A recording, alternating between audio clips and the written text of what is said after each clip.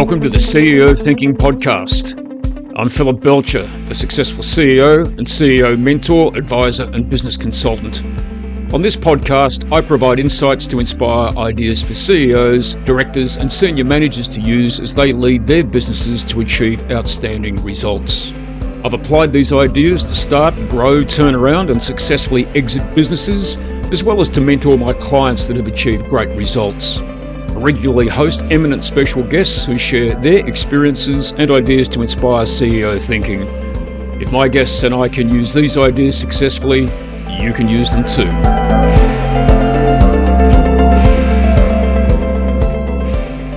On this episode of CEO Thinking, I'm honoured to have Jack Crumlin joining me, who's one of the preeminent business coaches operating in Australia. He has a broad background as a chartered accountant, corporate finance specialist, and a partner in two major accounting firms. He was the CEO of a telecommunication services company, which is actually where I first met Jack, and he was the APAC People and Culture Director and board member of both publicly listed and privately owned companies, which means that there actually isn't much that Jack hasn't done in business. His sharp commercial acumen and broad business experience give Jack unique insights into the challenges of leaders in Australia and overseas. But importantly, Jack took a decision at some stage to leave this wonderful corporate world and head out on his own.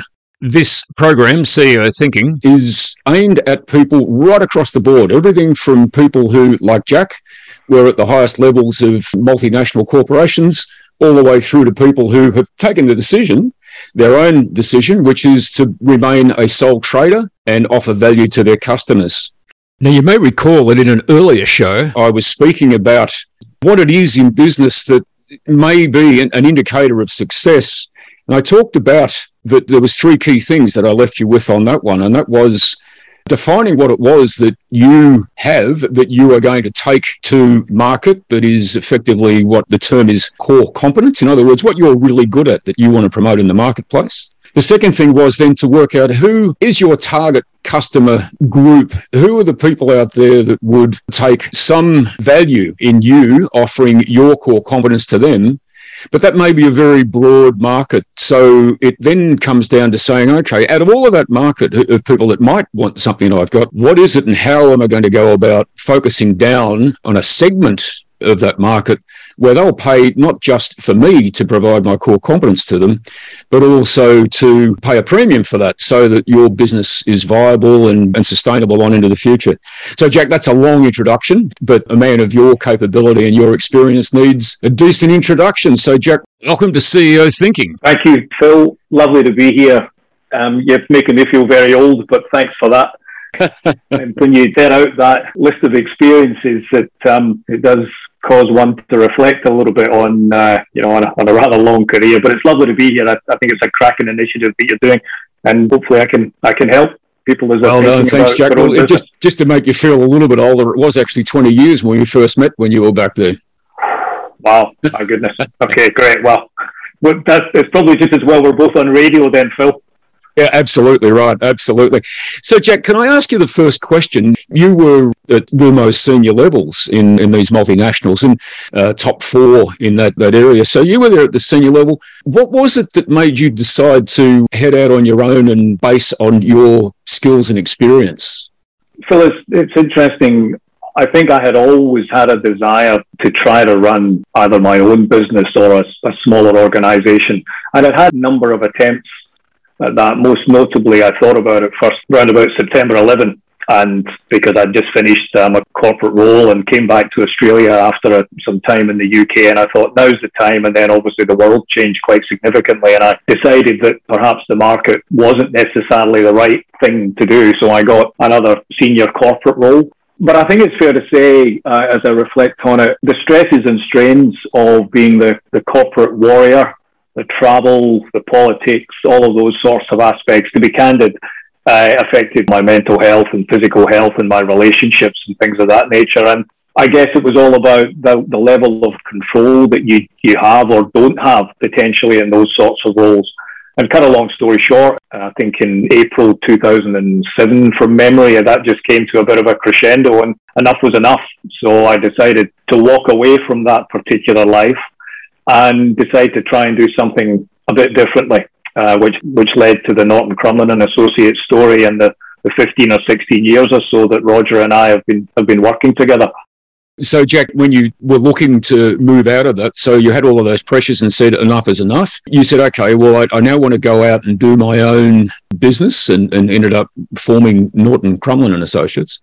What was it that you had as a skill set that you thought, I can leverage this and do something with it? Like all things, Phil, I'm a great believer, that you got to explore. There's a lovely saying, I think there's a young chap called Peter Sheehan, and he says, activity breeds clarity. So I'd be making things up if I said I sat in a dark room and came up with a business plan. It was very much about, well, I think I might be able to offer this to the marketplace, and I'll explain this in a minute, but I really don't know. So the thing that I enjoyed doing, the thing that I had loved doing at all parts of my career since I left, since I started work after I left university in Scotland, related to people interactions. And it was something that, for whatever reason, seemed to resonate, something that I enjoyed doing. And that's where I guess the coaching piece of it came quite naturally from. So I thought to myself, well, okay, it's probably got something to do with coaching. Do I have enough credibility and reliability in that space? That's why I took the people leadership role, was to actually get some flesh on the bone in relation to that particular subject. And then before we started the business, I went and did a program to become an accredited coach. That was as much for my mindset. I'd have to say, Phil, in all the years that I've been doing this, no one's ever asked me to prove that I've done anything in that space. But in order for me to have enough confidence to go and have conversations with potential clients, that was something I wanted to have. But it was also interesting that I very quickly realized that in order to stay in the style to which I'd grown accustomed from a corporate point of view, that was probably going to be something that of itself wasn't enough to actually build a business around. And indeed, the concept of perhaps doing nothing else other than working one-on-one with people 5 days a week, from an energy perspective, that was going to be quite challenging. So that then took me down a path of, do I want to work on my own or do I want to work with someone else? Which was, I guess, a key question that I would perhaps suggest that anyone who's thinking about setting up a business consider. And good fortune, as much as anything else, a colleague who I had engaged to provide me support in my corporate career, I brought this particular person in to help me develop strategy and build teams and things. He was just coming to the end of his existing consulting firm that he'd been running for a while. And he and I just got together and we said, actually, we've got a lovely match here insofar as he was public sector, I was very private sector. He liked working with teams and facilitating strategy sessions. I liked working with individuals. I had a finance background. He's more from a marketing perspective and strategic planning. And it just fitted beautifully together. So that's the Norton, my close friend and colleague, Roger Norton. And so we decided to put a business together. And there's a number of things that I'll perhaps share with you, depending upon where you want to go here, that then led to us determining what market we were going to attack and how we achieved it. So thanks, Jack. That's a great overview. And I think there would be many listeners out there listening to this podcast who could identify with where you were at, whether they're in a very small organisation at the moment and think, gee, I could do this myself, or whether they're in a very, very large organisation thinking, this is just weighing me down. So and I love that quote that you had there, which was activity breeds clarity. In another episode, we'll talk about energy and what's actually required to make things drive in terms of a business side of things. So you had a nice synchronicity there, if you like, which is probably a bit of one of those words, but you had this concurrence with someone that you knew to say, well, we put our skills together here and we can do something quite significant in the marketplace. So that in its own right says there's this core competence. You had one competence there with coaching and one-on-one, and then your partner had this capability that he demonstrated to you with regards to strategy and marketing side of things. So that covers off that core competence side of things that we're talking about. So then, Jack, you had to say, okay, well, we're going to make this thing a business. Who are we going to go and talk to here? And you mentioned that you then started to think about that. Yeah, so I'm sure you'll touch upon this in other podcasts as well, but there's a lot of the purpose. What was the purpose of the business? And that very much led us to actually a really simple, sort of quite clear way of who we were going to market. So if we thought about purpose in the sense of what's the action, what's the focus, and what are the results? So the action was help. Okay. The focus was leaders. I'll come back to that in a minute. And the results piece was that we wanted to help leaders succeed, but we also wanted to keep them safe and sane. And the safety and sanity piece was a direct correlation to the experience that I felt that I'd had in the corporate world. So we come out of this, and that sounds as if it was worked out over a cup of tea, but it took us a couple of years to really get comfortable saying it, to be frank, because it felt kind of uncomfortable. But we realized again through activity and testing it and talking to people that it landed and it resonated. And, anytime we would say it with a prospective client, there would be a wry smile that came across the table from us, which just suggested that that particular individual knew exactly what we meant. But really simple. So as I say, we wanted to help leaders succeed, but keep them safe and sane in the process. So the leaders piece then leads on to your question. That then said it was a broad market of helping leaders. So that's a pretty broad marketplace there. So we've got core competence. You worked out exactly what it was that you end with your decision to say, I don't want to be on your own. So you worked out what your competence was. You then said, okay, who is it? What's our customer base that we're going to go and offer this to that will value what we're doing? So, Jack, can you share some more with us there on this third point of did you try and go wide to start with, or did you focus down? It's such a great question, Phil, and I think both Roger and I remember this day specifically. We had an office in North Sydney, and I went out for a run, and I don't know, for whatever reason, when I came back from this run, I felt mentally quite stimulated, but we'd been wrestling with that very question because leaders, the endorphins had kicked in. Jack. Yeah, that's right. And leaders is far too broad a marker. But we got back, and I put these sheets up on the wall, and I said, right, okay, let me think about this target market for the moment. And what came out of that was we could go to people that we don't know and try and create all sorts of paraphernalia, electronic media, etc., and try and hit this market that, to be honest, was pretty well serviced by a whole bunch of fantastic consultants. Or we could go the other way. And so we developed a concept whereby we said, right, who are in our inner sanctum? And we actually defined in really clear terms the attributes of the inner sanctum. And for example, Phil, the bits of paper, I've still got them, front of mind, 15 years on, I still use it. But someone in your inner sanctum doesn't ask you to pitch for any business. You're guaranteed that you're going to get paid. It's probably going to be a reasonably significant assignment.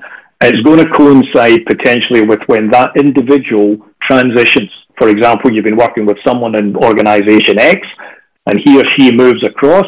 They're trying to set a new agenda. That's when they're going to need help. So we worked out that at any given point in time, we perhaps had 12 individuals who may fit within that inner sanctum. And at any point in that, maybe only 6 of them would be active, i.e. they'd be looking for help. So we said, well, who are they? Where are they? And let's double down on that. For the first 3 years of the business, we did nothing else other than focus on that small group of leaders. We didn't even have a website for the first couple of years because we didn't need it. But what happened, and part of the strategy was that the inner sanctum then started telling other people within their network.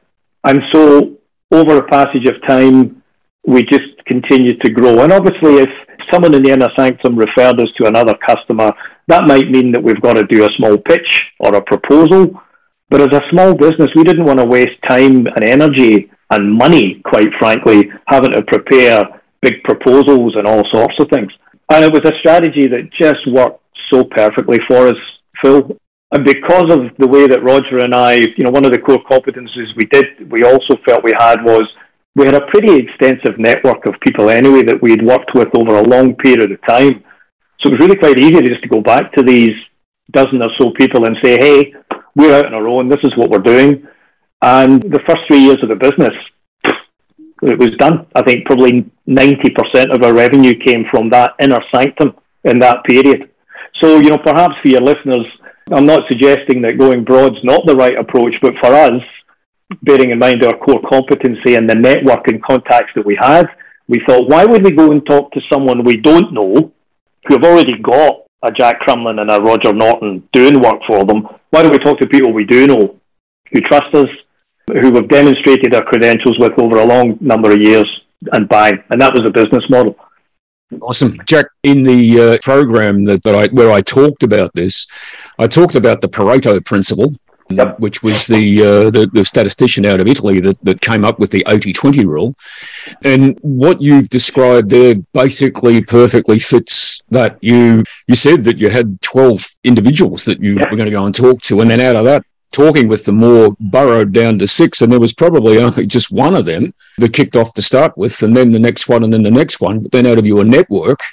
So you've gone from, if you just defined your market as leaders, then I believe if I remember the statistics, then there's something like 2.3 million businesses in Australia. If you said, right, well, we're going to go and talk to 2.3 million leaders, good luck. But you went exactly the other way around and said no. And it was very interesting. You said there, Jack, and we've touched on a couple of things now, where one is the cultural aspect of it. You said you went out for a run and came back with an idea and then put charts up and started to draw things on wall. Well, last week I talked about business plans. And it doesn't matter whether it's on a piece of butcher paper hanging on the wall or whether it's on the back of a packet where you're eating some fast food takeaway. In its own form, you actually put down a plan there, and then you executed on it. Yeah. So we'll talk about that later down the track. But so that was to start with. But as you continued on with the business, Jack, did you follow that theory all the way through, or did you start to spread wider? Well, so the thing that was so beautiful about it was almost like, best way I could describe it is like cascading buckets. So the first bucket, which included the inner sanctum, out of that came 3 or 4 quite significant consulting assignments for some clients. And we did a good job. We got the outcomes that the organizations had saw. And so they just started telling other people. And they became our marketing and our advocacy piece. And then from our point of view, Phil, it was quite a simple part to make sure that we turned up. Because one of the other things that Roger and I focused on was we decided at the outset that we were going to be really easy to do business with. I find it quite interesting these days that how hard some people make it to do business with them. When we won a piece of work, the first thing we would do is we'd go and talk to the procurement team in the organisation and understand their systems and processes so that we could make their life easy. Now, as a Scotsman, it probably wouldn't surprise you, but that was actually to make sure we got paid, you know? So we're working with New South Wales government. We're working with major ASX-listed companies who have procurement of 60 days and whatever. We got paid in a week because we just went and we invested the time and relationships in it. And for a small business, as you know, and I'm sure your listeners are thinking the same thing, cash flow's king. You have to make sure you get paid. In 15 years, we never had a bad debt, except for one where we decided we weren't going to chase them up on it because we just felt that the spirit of the relationship was such that we didn't bother. So do business with them anyway. Yeah, but that easy to do business with piece stood us in good stead throughout it. And so, Phil, it just went from one client cascaded into the next. Someone else would hear about us. We did have a focus, just coming back to your earlier question. Roger had worked extensively in state government, so that was his wheelhouse. That's where he operated. But he then brought me into some of the state government pieces, and that ended up with me having some advisory board roles and things. So that was interesting, that work. And then I had a professional services background and a telecommunications background. So that was an easy place to then go and have credibility in. And before we knew it, we were doing work all over the place. But as I reflect on it, I could bore you and your listeners for ages. I could not have predicted under any circumstances where a number of the assignments came from. And that might be something for your listeners to think about, that most of the work that we got in the early stages, in my case, came from people I'd worked with many years previously. And all I had to do was take the time to get the old Rolodex out. Maybe some of your listeners will remember what that is. But go back through and say, actually, I haven't spoken to Philip Belcher for many years. I must check up and see what he's up to. And the warmth and generosity that came from that network that I'd grown up with was fantastic. So before we knew where we were, it had grown, and then we started bringing in associates into the mix to help us leverage and service that, and that was pretty much the model throughout. Fantastic. So, Jack, thank you. You've covered a wealth of those three areas and given extraordinary examples of how you went from being in several corporate, a corporate life, took a decision and decided that, no, this is, I'm going to go out my own. But then systematically, albeit as you said, you initially just said, well, using the quote, activity breeds clarity, but you were motivated to go out there and give it a go. And if there's something that I associate with Australia, it is give it a go. And hence one of the motivators for me to want to do this program and talk to those people, because I really feel that we don't talk enough to the people who just give it a go. Whether now, and I really mean, and I've said this earlier, that as far as I'm concerned, if you are out there and you are providing some service to somebody, you're in business. And I don't care whether you're in not-for-profit, for-profit, or where you are. A lot of this thinking and listening to what Jack you've been talking about there, that would be as applicable if you said, I just want to go out there and help the community. Now, what am I going to do to go and help the community? And then you work out what it is that you've got that you can add value with. Then you work out who you're going to go out and do it for. But you're only either one person or a group of people. So then you go and work out who you're really going to focus on. Exactly so, right. I don't want this to get too confused between mega organizations with billions of dollars or little local areas here. And I will be talking to some people who are doing some great initiatives around community service work who are making a big difference. And it's not actually about the profit. So, everything Jack said here, I'd love the listeners to think about, but adopt it into yourself and your situation, and then say, I hadn't thought about that, or that works for me. So one of the other things that as I reflect on when we started the business, that I think the benefit of hindsight, the most successful thing we did. So there's two blokes going to work together. We got someone independent of the two of us to sit down and talk about what was going to be in the shareholders agreement between us. And that set the tone for how we were going to operate over the next period. And having that independent person who just facilitated a discussion between the two of us. And for example, one of the key things that came out of that was that we agreed to split everything 50-50. Rather than, well, that's your client and you did the sales pitch and you're doing the delivery and try and come up with some complicated formula, we just said, no, we're both in this together. I'll look after the finance, Roger, you'll look after the IT, we'll both do the marketing together. We never had a moment where we felt that one of the other parties was working harder than the other. So I just really encourage, again, if your listeners are thinking about setting up a business and setting it up with someone else, you've got to get the fundamentals sorted at the start, get it documented, and have someone independent who can just have that conversation. The benefit of hindsight, that's the best thing we ever did. Fantastic. And that comes down to that clarity. So you were very clear in talking with each other. And again, that really formed part of your plan. You were very definite in your business plan, whether it was called that in a full document, but you were quite planned about what your confidence was, who you were going to focus on, then really who you were going to double down and focus on. But you also had great clarity around the structure of the business and the way it translated itself all the way through to you as shareholders. So not just operators of the business, but you as owners of the business. Yeah? Yep, that's exactly right. So I really encourage your listeners to think about that. It's not just about the business plan, but it's also that shareholder plan as well. That's what stood us in good stead. Fantastic. Yeah, well, thanks for that advice, Jack. I'm sure the listeners will reflect on that, and they should go back and have a look at their endeavour, however it's structured, and think about that. Everything you've talked about here, Jack, I really do thank you so much for sharing your time with us here and sharing your experiences and what worked for you and Roger, of course, in your business, and what worked for all of your clients, because I know that you've made a big difference to all those clients all the way through and will continue to do so.